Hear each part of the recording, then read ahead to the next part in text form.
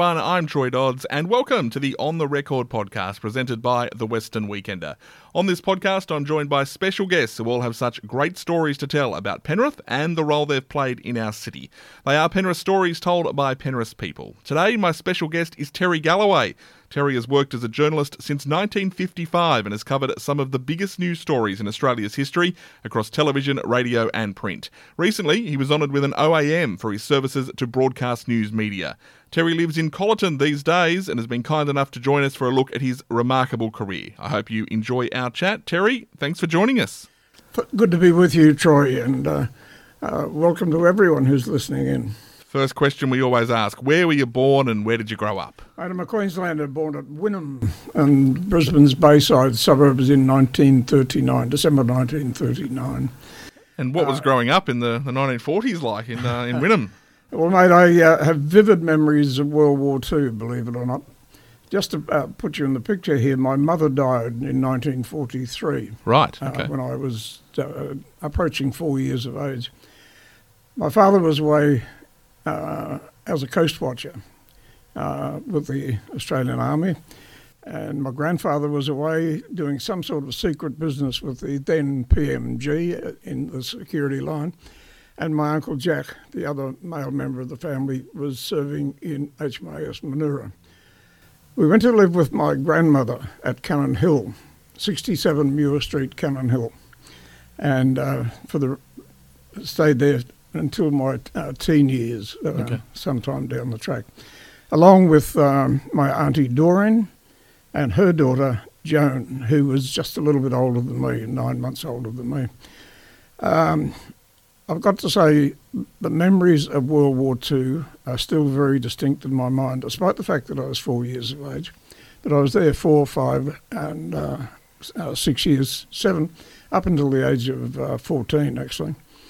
But I remember very vividly the slit trench in the backyard, of air raid sirens at night time, of searchlights overhead and aircraft flying overhead, caught searchlights. That was Brisbane in World War II. A crazy time and obviously difficult losing your mum so young as well. Do you have memories of her or too young? No, I do have vivid memories. We lived in a flat at Wynnum. Half a house at Wynnum, and I have this vivid memories of the stove, a blue cooker gas stove, and my mother and sunshine streaming in through the windows. That's what I remember about my mother. Hey Troy, the other interesting thing that I have vivid memories of World War II was the segregation of the American troops. The black Americans were not allowed north of the Brisbane River. Right. On one particular occasion, and this is a bit gruesome, I must say, on one particular occasion, it must have been 1945 or thereabouts, my grandmother, Nana, my brother, Brian, and me were at North Quay bus station waiting for the bus to go home to Cannon Hill. Down the street was running this large black American soldier, chased by 2 white American military police who opened fire and shot him just as it got to us. He was trying to make the Victoria Bridge to get back to the south side.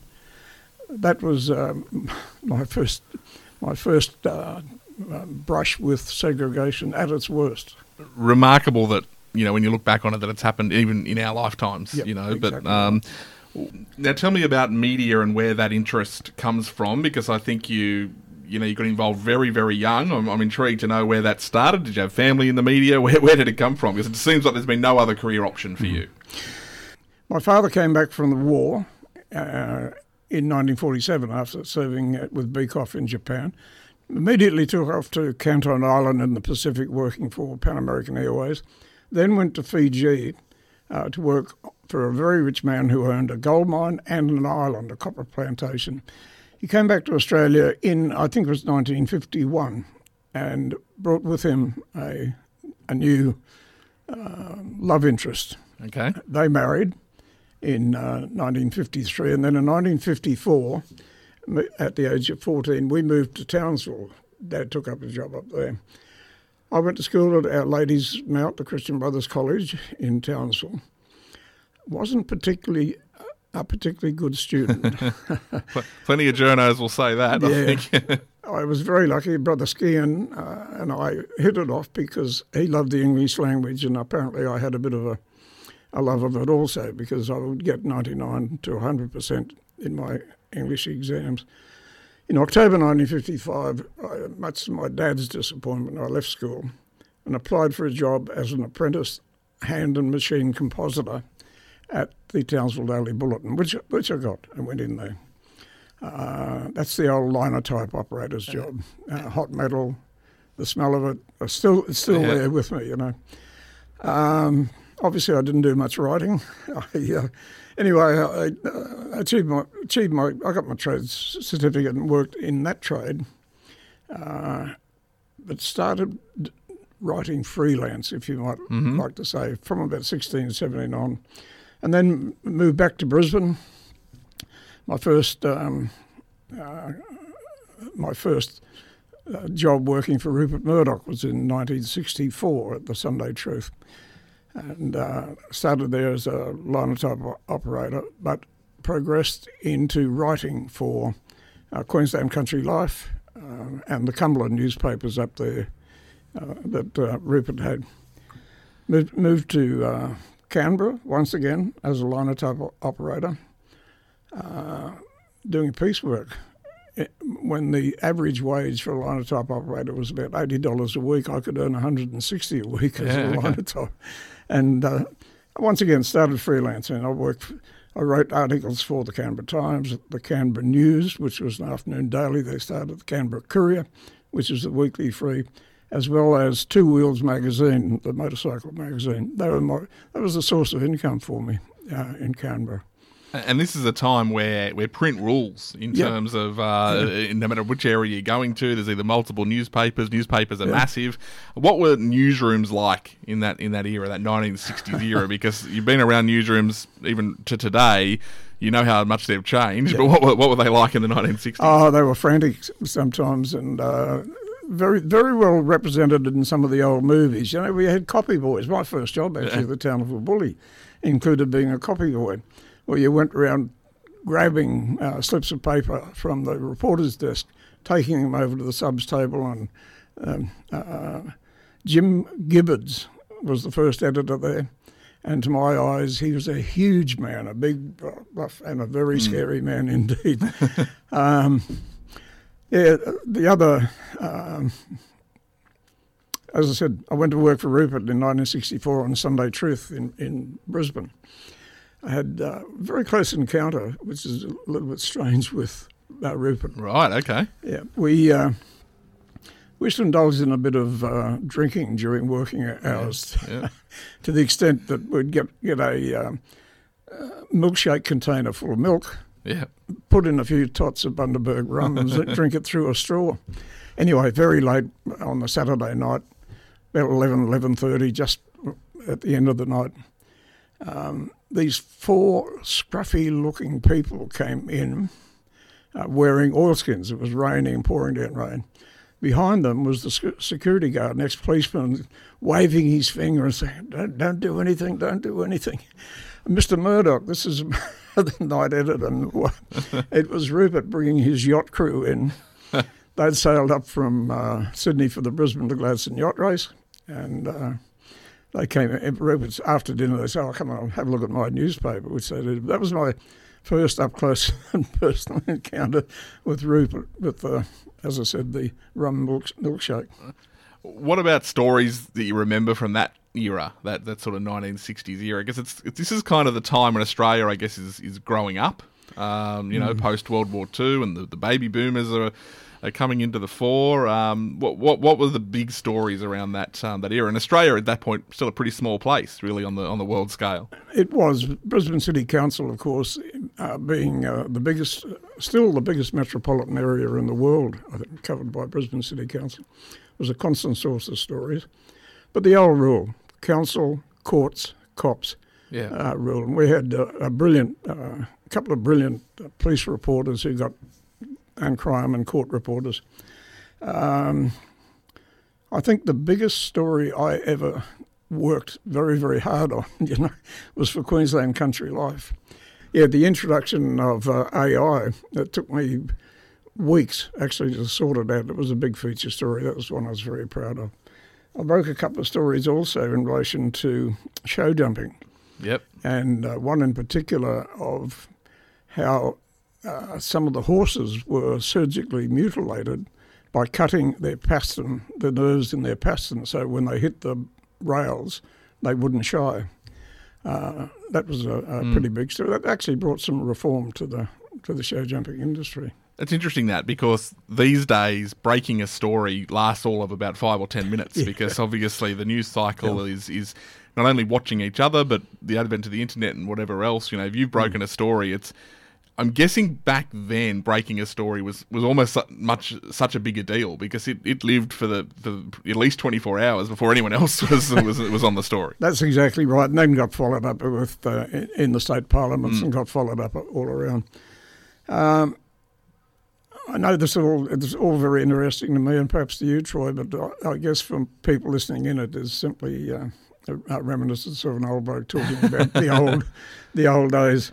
And I should say about when I first came to Sydney, I went to Canberra and then had a marriage breakup and came to Sydney. I got a job with the Campbelltown Ingleburn News, once they're doing court reporting, council and court reporting down there. From there, I went to the Shire Pictorial newspaper in ScoMo's electorate. Yep. At the office of Caringbah down in the Shire. From there, actually started a paper in Hurstville, the St. George Pictorial, which is quite an interesting exercise as a startup. Yeah, it's a startup, yeah. Unfortunately, the election of the Labor government, the Whitlam government in 1972, really cost that company that I was working for its newspapers because revenue just fell away. I left there and I went to work in the Northern Beaches area, Dawson newspapers, once again on suburban newspapers. Loved it. And one of my claims to fame is that I had the first interview with John Howard on the morning after his pre-selection for Bennelong. And then in 2007 at Sky News, was part of the team that interviewed him, his last interview as Prime Minister. And you were there for John's entire career, essentially, yeah. And that was with Susie Lattimore, the presenter at Carlingford Public School. And the next anything heard from Mr. Howard that day, on election day, was when he conceded defeat. Now, Terry, Western Sydney becomes a big part of your life in 1975. Now, 1975, I came out here to Penrith, worked in District Star newspapers. So is that when Penrith first entered your life, 1975? That's the first time that Penrith comes into the world for you? Basically. What was Penrith like in 1975? Oh, Penrith was very much a country town. And in fact, the District Star newspaper, it was in St Mary's. And a lot of businesses were in St Mary's because that was the borderline for local telephone calls. Penrith was 047. Yeah. It was a trunk call and very expensive in those days. But Penrith was, it was fairly vibrant. The council meetings were something to behold. I had a funny experience also when starting at the District Star. I inherited the former editor's contact book. Yep. And there was Penrith Mayor, so I phoned up and I said, "Oh, Mrs. Camac." And this lady's voice at the other end said, "Who are you after?" I said, "Terry Galloway, District Star newspapers." Brian, it was Brian King's wife. Brian was actually the mayor then, and it was his number that was in the book. Yeah. And they, Brian King and Eileen Camac were really arch rivals, one against the other. But that's when I first came out, 1975. As a matter of fact, Kevin Cramery, who is currently on Penrith Council, came into the council, I think, in that year or around about that era. And then 1979, Rick Page, 2KA, said, do you want to be my news director? And that was my first move into radio. Kevin, by the way, has been a guest on this podcast, so cool. anyone who wants to go back, search the Kevin Crameri episode of On The Record. You mentioned 2KA, so radio in Penrith at that time, 2KA, later 1FM, but 2KA is a force to be reckoned with, becomes a big sporting force to be reckoned with as far as calling Panthers games in an era before we had radio and TV doing everything. That's exactly right. So you become the news director. So what was 2KA like in that period of time? Well, it was unique in radio history because it was 2KA, 780 in the mountains, 1480 in Sydney's west. Had two transmitters. And you want to remember that it was 2KA Katoomba, and the rate notices given to people in Katoomba said, in times of bushfire, put your radio on 2KA. Greg Granger came in as the manager of it, and he introduced Blacktown to Blackheath, 2KA, and it was pretty good times. Ian Maurice, you may remember him from Panther days and television days. Ian was doing 9 to 12 on 2KA. John O'Callaghan, the son of Gary O'Callaghan, was doing evenings. And it was fairly hot stuff. And we got a really big increase in audience. We were the local news station. People just say, if they heard of anything, accidents, anything, quick, onto 2KA, they will have it. What kind of resources were you given as news director? I mean, was it the kind of era where it was, here's plenty for you, or was it all run on a pretty tight? Pretty tight. Actually, that's quite funny because I was Rick Page. The weekly management meetings at the District Star newspaper after issue day were something to behold. And I had the reputation of being the first one to charge out and slam the door, followed by the photographer, followed by... Anyway, it happened to be one Thursday after this meeting, and the phone rang. Oh, it's Rick, do you want to come and have lunch at the band club? So we got there with my soon-to-be wife, Coral, and Rick said, how much will it cost me to have you come and work for me? And I said, $22,000 plus a car. That was a big wage in those days. Yeah. And Rick said, oh, okay. And my Coral looked at me and said, what? No discussion. Anyway, Rick sent the message out to say that I was coming to 2KA, and the other two journalists left immediately. Hey, you know what? That tends to happen though when new editors or bosses arrive, and it tends to be the best thing that can happen because it allows you. And I guess I experienced this when I first joined the Weekender as editor. It allows you don't really feel like it's your team until everyone there you hired, essentially. You know. And anyway, we, as I said, Greg Granger. The day I started there, 2UE bought the place. And I started with Greg Granger as manager, and Rick Page was on his way out. And we finished up. Greg brought Fred Van Dyke up from Melbourne. Magnificent radio voice, Fred. He's still around. And Rod Earl. Rod Earl's another.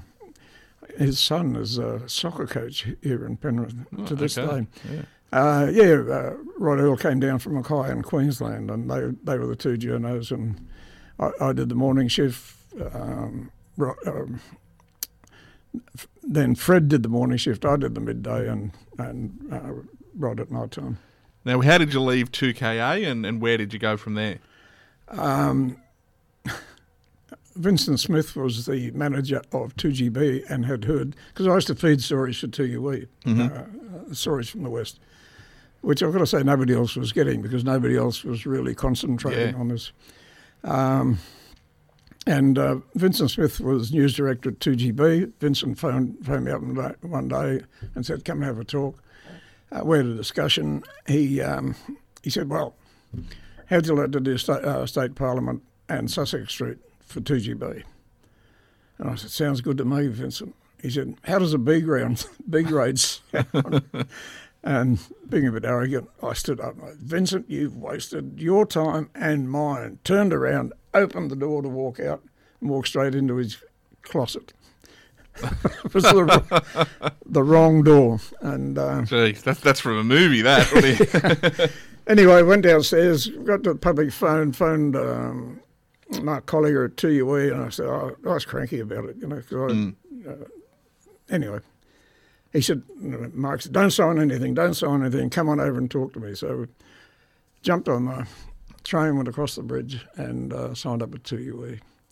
And then got to do the Night Watch program. That was Now Night Watch is a big part of radio history in that time period. Tell us about that for those who don't know what it is. Well, Night Watch went to air at 9:05 on a Sunday morning. The involvement in it, from my point of view and my wife's point of view, were that Coral would be in the studio listening to police, fire, ambulance scanners. I'd be out on the track chasing ambulances, chasing fires, chasing stories all over the place, which we'd cut up and get all the grabs put together and go to where at, as I said, 9:05. It was rating 36s. It was one of the highest rating programs on Sydney radio. It was great fun, but it took me back to my childhood where I was allowed to sit up on a Thursday night and listen to Night Beat. I'm Randy Stone. I covered the Night Beat for the Daily. And that was my introduction, way back then, a Grace Gibson radio production. But and I must say that at times during the broadcast on Night Watch, I would use that line. Stories start in many different ways. This one began, and it was great fun. Did that for 12 months, and then got headhunted again headhunted from. Went to 2GB as a designated police and crime reporter. Mm-hmm. And that's where I got into, a lot of stories. Like, 2UE, I covered the Granville train crash and stuff.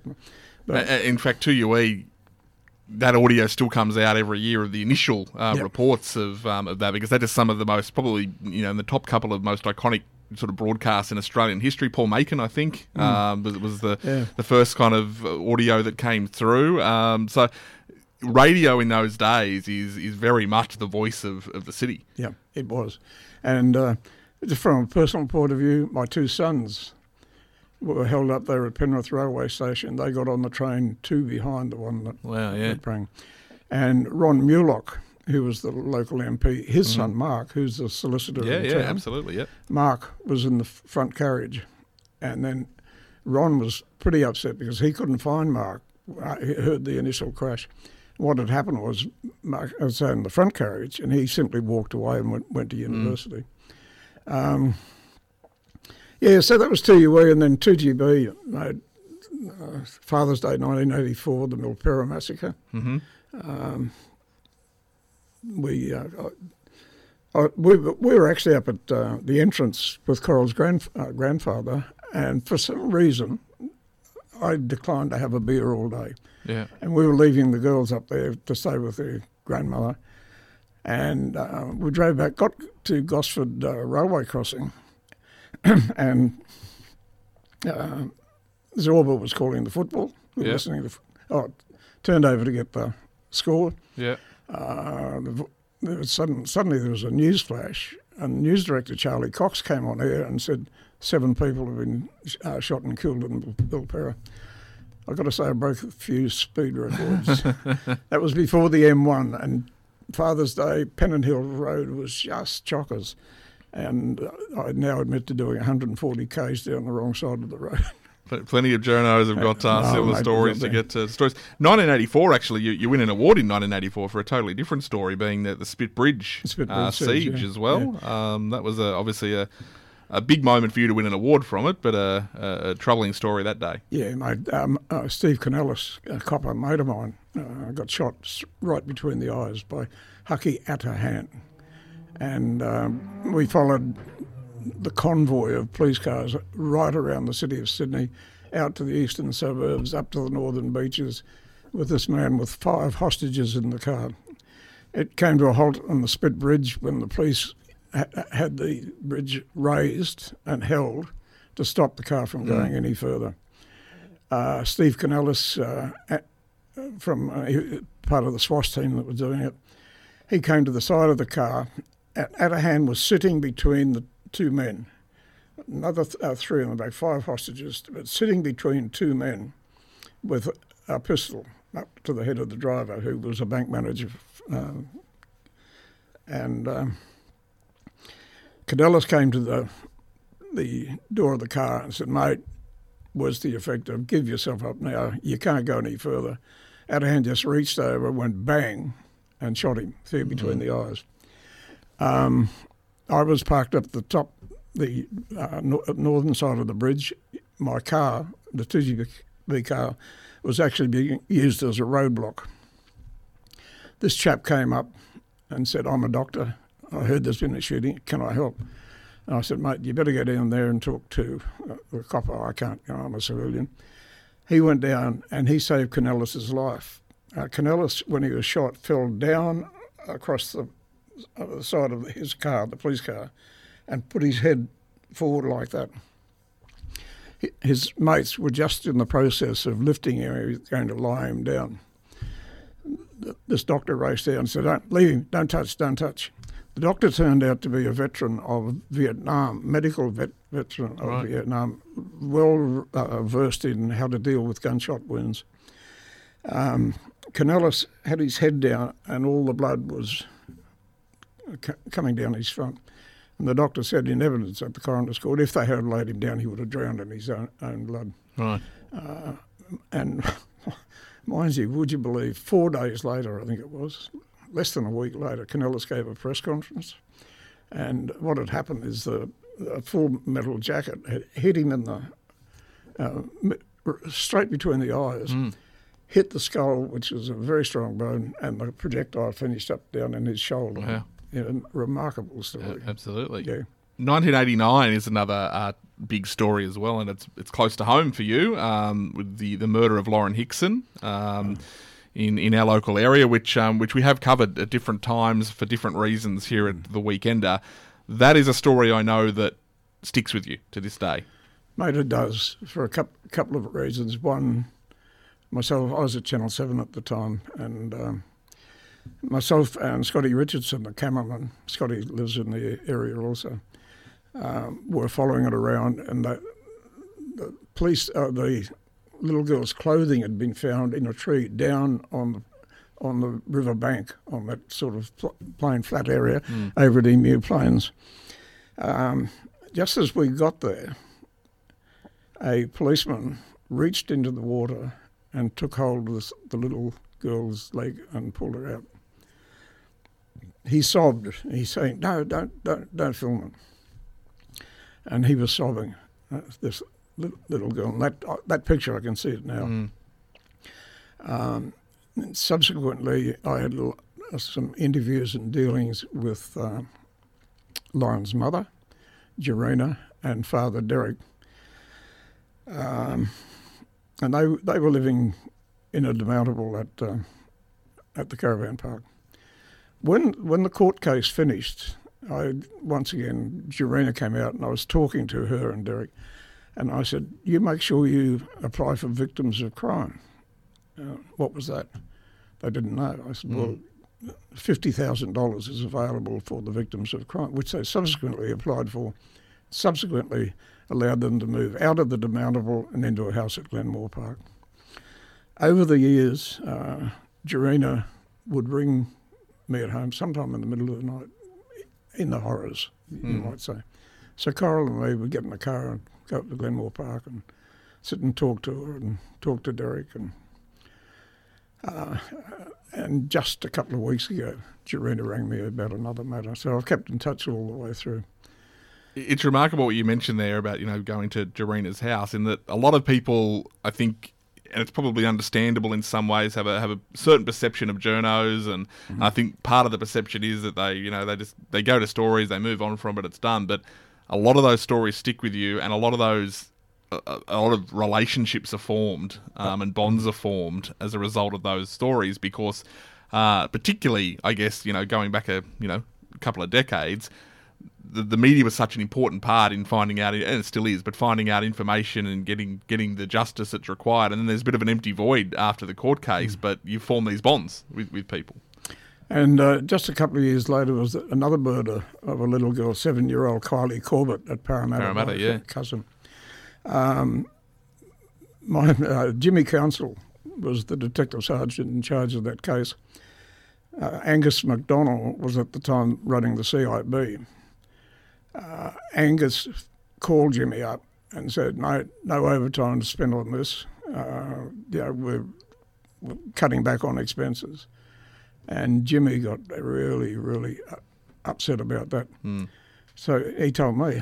So I got on air and said, police are scaling back the investigation because of all hell broke loose, as you can imagine. Absolutely. But Jimmy said to Angus MacDonald, I don't care what you say, me and my blokes are working until we this one. Again, I spoke to Barbara, Kylie's mum, after the court case, and again mentioned the $50,000 that was available to her. That enabled them, that family, to move to Katoomba actually and start a new business up there. Every year, subsequently, no matter where I have been, I get a Christmas card from Barbara Corbett, and down in the corner, in brackets, just Kylie. And that's it makes me feel good to know that she knows that I went through all that with her. And you do go through it with them, don't you? Because you're there from this initial moment all the way through court cases and afterwards, and the stories disappear from the headlines, but they don't disappear from the people involved. I've got to say, part of it, it's not all altruism, because I was getting scoop after scoop after scoop from stories that nobody else was getting by being part of the family, basically. And,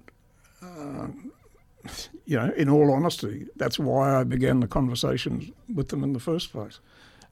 Absolutely, but that's also how the world of journalism, I guess, has changed, in that today a journalist could be called a journalist and write stories and probably never interviewed more than half a dozen people, because the way it's different. In those days, you really did need that nose for a story, didn't you? And that ability to get where people didn't want you to get. Yeah. See, the Anita Coppy killing is another one that I became very closely involved with. Absolute coincidence. 1 o'clock in the afternoon, I'm driving up the Great Western Highway in the 2GB car with my son Kelvin on board. Yep. Kelvin was doing some panel operating at 2WS, and I was going to drop him and go home. We got just approaching Reservoir Road when on the scanner and the car came up. 27-1, mate, you better get the detectives up here. It looks bad. Reen Road. And I knew where Reen Road was because anyway, I literally did a left-hand turn, up a right-hand turn, and was at the scene of the crime. Climbed over the fence and walked down to where Constable Murphy, of all names, was in charge of the crime scene. And he said, mate, don't come in here, it was crime. And Anita lay there. I went back to the car because Jimmy Council again was going to give me the name of a murder victim down at Campbelltown, would you believe, for the 2 o'clock news. I drove home, did that story, identifying this former champion boxer found in the boot of a car, jumped in my news car, went back down to the scene where Anita lay, and started reporting from there, and followed it through, once again, to its ultimate conclusion. They are remarkable stories that stay in Sydney's history, and difficult stories, but ones that, as you say, they make a career in many ways. And mate, I've got to say once again, on a very personal note, my son Kelvin died at the age of 45. His brother Sean bought a gravesite at Minchinbury. Would you believe it is from here to the end of the corridor from Anita's memorial? Wow. It's just how close, Now, pay TV launches in Australia in the mid-1990s, and a couple of years into that, Sky News starts to take off. and it becomes a big part of your life. In fact, it becomes the next couple of decades. Tell us about how you ended up at Sky News. My contract with Channel 7 finished. I got stationed into a little bit of trouble when I hired an aircraft, interviewed a killer on an aircraft. Okay. As you do. As you do. And they chose not to renew my contract at Channel 7. So I went to work for the Prime Network and subsequently as news director in Wollongong, Newcastle, Canberra, southern and northern New South Wales.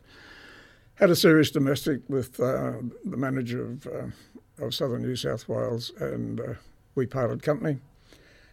A mate of mine, Bernie Keenan, was doing some work at Sky News. He said, give Angela Frangopoulos a ring out there, which I did. That was 1997. Mm-hmm. And that's when I started. I actually started on April Fool's Day. And Sky News, from slow beginnings, becomes pretty much the political power player in Australian media and news, and still is today.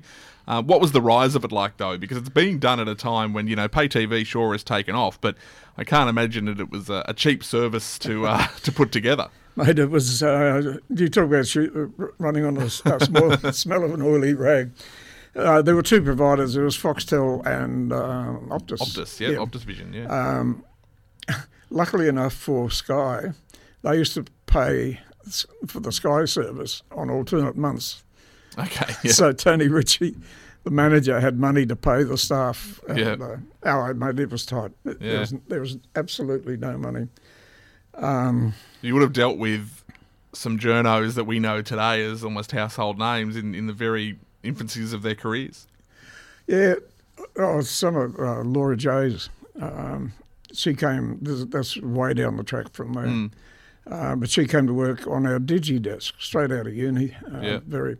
And I nicknamed her the short, shy Sheila from the Shire. And Laura, God bless her, she worked her backside off to get where she did. She got the opportunity to go to Brisbane as a reporter. Took along a milk crate so she could stand on to interview people to get the decent eye line, and subsequently went to Canberra. She rang me one day. She said, Terry, I've just been offered a job at Channel 10. I said, it sounds pretty good, from pay TV to Channel 10. What is it? The children's program. She said, but I really don't. I said, mate, you stick with what you're doing. You get it. She went to Canberra, and now she is very successful on-air presenter. You stay at Sky all the way through till 2021. Is this part of your career, did it become more about imparting that knowledge onto younger journalists that you'd built up from an entire career, or were you still hungry to be breaking stories yourself? Oh, mate, I was still hungry to get out on the track, Yeah. I'm still annoying people by phoning up and saying, mate, I've got a story for you. But, Sky was very good to me. I did a lot of outside reporting. Bushfire became just bushfire after bushfire. I did all of them. 2 trips to Timor. The first one in 1999 when the Australian troops went in. And once again, sitting at home, cursing, all the blokes are going up to Timor and I'm not going. Phone rings. Yeah, it's Tony Ritchie. Terry, B-Sky v London want to know if we can send someone up to Timor with their crew. And you don't have to answer me now, but, talk it over with your wife. And I looked at Coral and she said, it's Timor, isn't it? And I said, yeah. And she said, I said, can I go?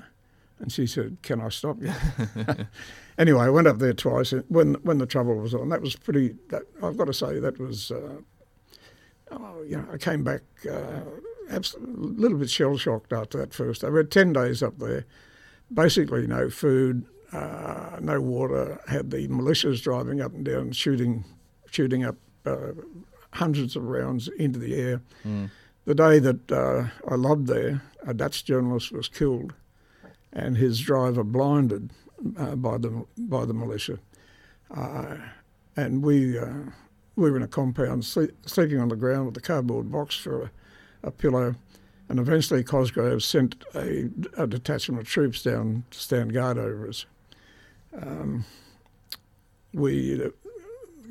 cameraman and I, Dave Cooper and I, found a murder victim, a bloke who'd been killed and dragged into the... it was things like that. It was fairly traumatic. Anyway, that was 1999. 2006, when all the trouble erupted there again, I went back. And Angela sent me back there. Oh, but I first must say about that 1999 trip, I said it was on a shoestring. Most of what I did was put on Angela's credit card. I think that was the only way they could afford to get me up there. As can often happen in newsrooms. Yeah. You mentioned your wife Coral a few times. First of all, how did you meet? And what was that? Was it love at first sight, or how did that come about? She came to work at the District Star newspaper, and she was the boss's PA, Carl Leddy's PA. Yep. And as I said, she used to sit outside the desk outside the door of his office, and she was getting used to this weekly time. And I've got to say, and this sounds the first time I met her, Carl, it was very very busy time of the day. It was. Carl said, "Oh, this is Coral. She's starting work here." And I looked at her, and she's very tiny. I said, "You wouldn't make a good feed for a hungry dog." Anyway, she eventually forgave me for that, and we married in 1989. Clearly. And how many kids? 2 each. Coral had 2 girls. I had 2 boys. Yep. We have a melded, welded family. Yeah. Okay. And it does. When it comes to the wife of a journo, there's a bit of sacrifice in there, because it's not your classic, 9-to-5 job, nor is it all that predictable. You mentioned earlier, the story of the Milpera shooting coming through as you're driving back from the coast and things like that. So I imagine it's it has its ups and downs because of that as well. It does take a lot of sacrifice and understanding.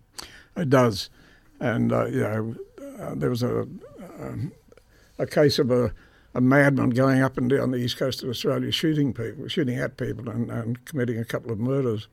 I left home at 2:20 in the morning to go into 2GB for an early start for something, or whatever it was. Well, it was a 4 o'clock start anyway, but 2:20, the cab pulled up, went in there. I rang Coral from Mount Gambier at midnight that night and said, Don't hold dinner. I won't be home for a few days. Timor. Going to Timor, that was fairly traumatic for Coral. Probably worse for me, because they were using real bullets up there. Yeah. On both occasions. The number of times that Coral has sat in the car, and in times of possible danger as well, I've got to say, that once again, stupid things you do. Casula church bombing, when the bomb went off. Sunday morning, I had my Bronco shirt on and a T-shirt. The phone rings. 2 dead. Head down there. Jumped in the car. Coral came with me. Went down there. Pulled up. Spoke to a couple of coppers. Found out what the score was. Ready to go live to air. And I said, "This is the situation here. And police fear there could be another device in the within the church and may explode at any time. I've just sent my wife down to investigate." The boss of the CIB at the time, Gordon Beaumont, was driving back out west when he heard this. He reckoned he nearly ran off the road. But anyway, that was the sort of thing. But I guess that's the life of particularly an old school journo, isn't it? When people are running away from something, you're running towards it. That's exactly right, yeah. And the other bizarre part about that was that it was a church bombing, and you're getting voxies from bombing victims. Yeah. And some of them women had debris in there, and they were just being so nice and so polite. It was really something to say about the Christian faith, Fast forwarding to 2021, you finish up at Sky News. Is that it? Retirement now? Or are you still hoping to stay involved? I mean, a journo never really retires, I guess. No, mate. I sat down I've written a biographical account. Its working title is People You Meet Along the Way. Yeah. From Prime Ministers, crooked cops to Killers to, anyway, about 3 parts. I'm ready to send it to a publisher on next month. That's taken up a lot of my time. I still do radio. One spot, Monday mornings, 3AW Melbourne and 5AA Adelaide. But that's just to keep the hand. Keep involved. Yeah. And Troy, you got a job going? I'm here. I'm ready. You never know. Just recently as well, you received, of course, an OAM on the Queen's birthday, 2022.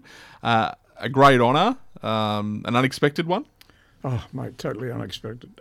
Absolutely, totally unexpected.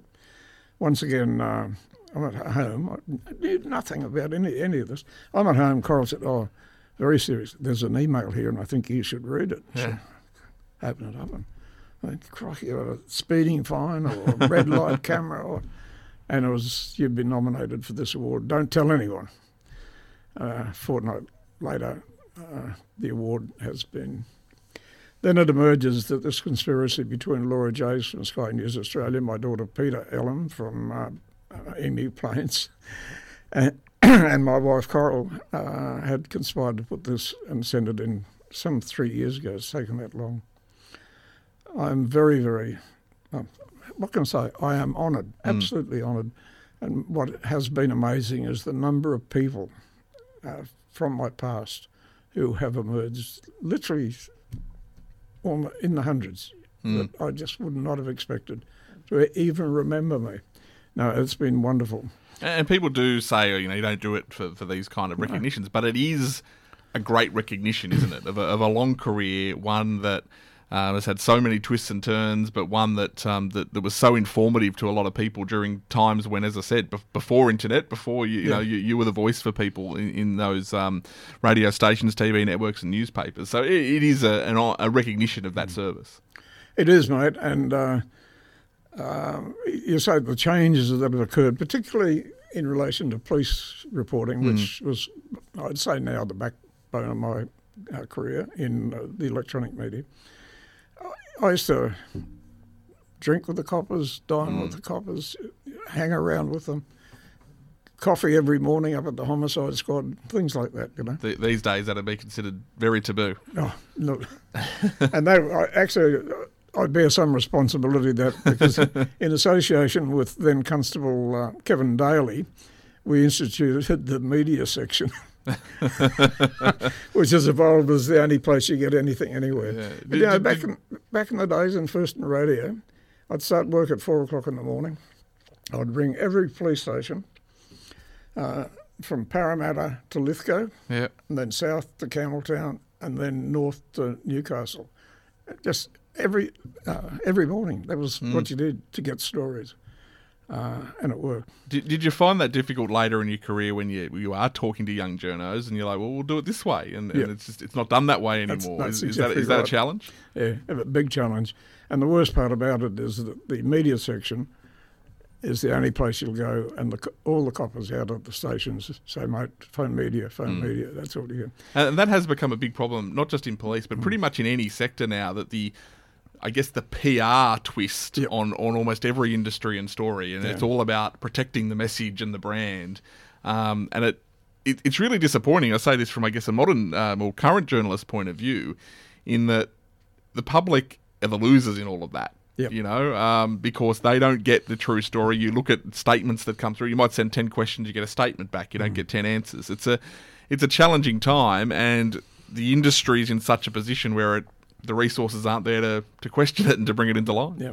I mean, and sometimes, I'll tell you the story about Jimmy Council on the Kylie Corbett murder, where he dropped it to me, because he was so disgusted. Another case was where a copper said to me, he was on the sexual assault squad, and he said, I can't work. He said, I've got 140 cases and there's me. And I mentioned that fact on air. Next thing, Peter Anderson, who was then the police minister, our own member for Penrith in those days, Peter Anderson got up and roundly abused me in Parliament. And anyway, that was the sort of thing that happens. With regard to the OAM and with regard to my insult to Coral when we first met. Coral says, "You know, it really means old Australian male, don't you?" Well, yes. Well, either way, you've got the tag now, and you can live happily with that one. Couple of last questions. You're living in the Penrith area. What do you love about Penrith and still living here? And you mentioned your daughter's here as well, so family's still in the area? Mate, we've got 11 grandkids and 2.5 great-grandkids, all within a radius of 20 to 25 minutes of driving time. We ain't going anywhere. And over the years, there's always been the suggestion that we might move somewhere and sell up a house at Culloden, a very modest home at Culloden. I can see no reason to. Penrith at the moment is just a boom town and will be into the future with the airport going in and the Airtropolis and what have you. Penrith's been a large part of my life. And once again, back in the day, covering Penrith Council at night time, it was great fun. The mayor would open the cupboard afterwards and we'd all have a few drinks together. And when people got a bit nasty, stories written about them, I remember one local government member said, "Star, District Star, that's rat spelt backwards, isn't it?" We all deal with these things. There's no doubt about that. All right, last question, and it is one that stumps people, but hopefully you've got a good answer for it. How would Terry Galloway like to be remembered in Penrith? As a journo, an editor, someone who loved the industry, loved the job. Mate, I've said this before. Never once have I got out of bed in the morning, got dressed and thought, "Oh, gee, I don't want to go to work." Yeah. Not once in 62 years now. I love it and always will. It's a great way to be. Well, Terry, thank you very much for joining us. We appreciate it. It's an incredible story and one with a couple of chapters still to play out, I reckon. And I hope you enjoyed our chat. On the Record is produced by The Western Weekender. To hear future episodes, search Western Weekender wherever you listen to podcasts and make sure you hit subscribe. Check out westernweekender.com.au and we'll see you next time.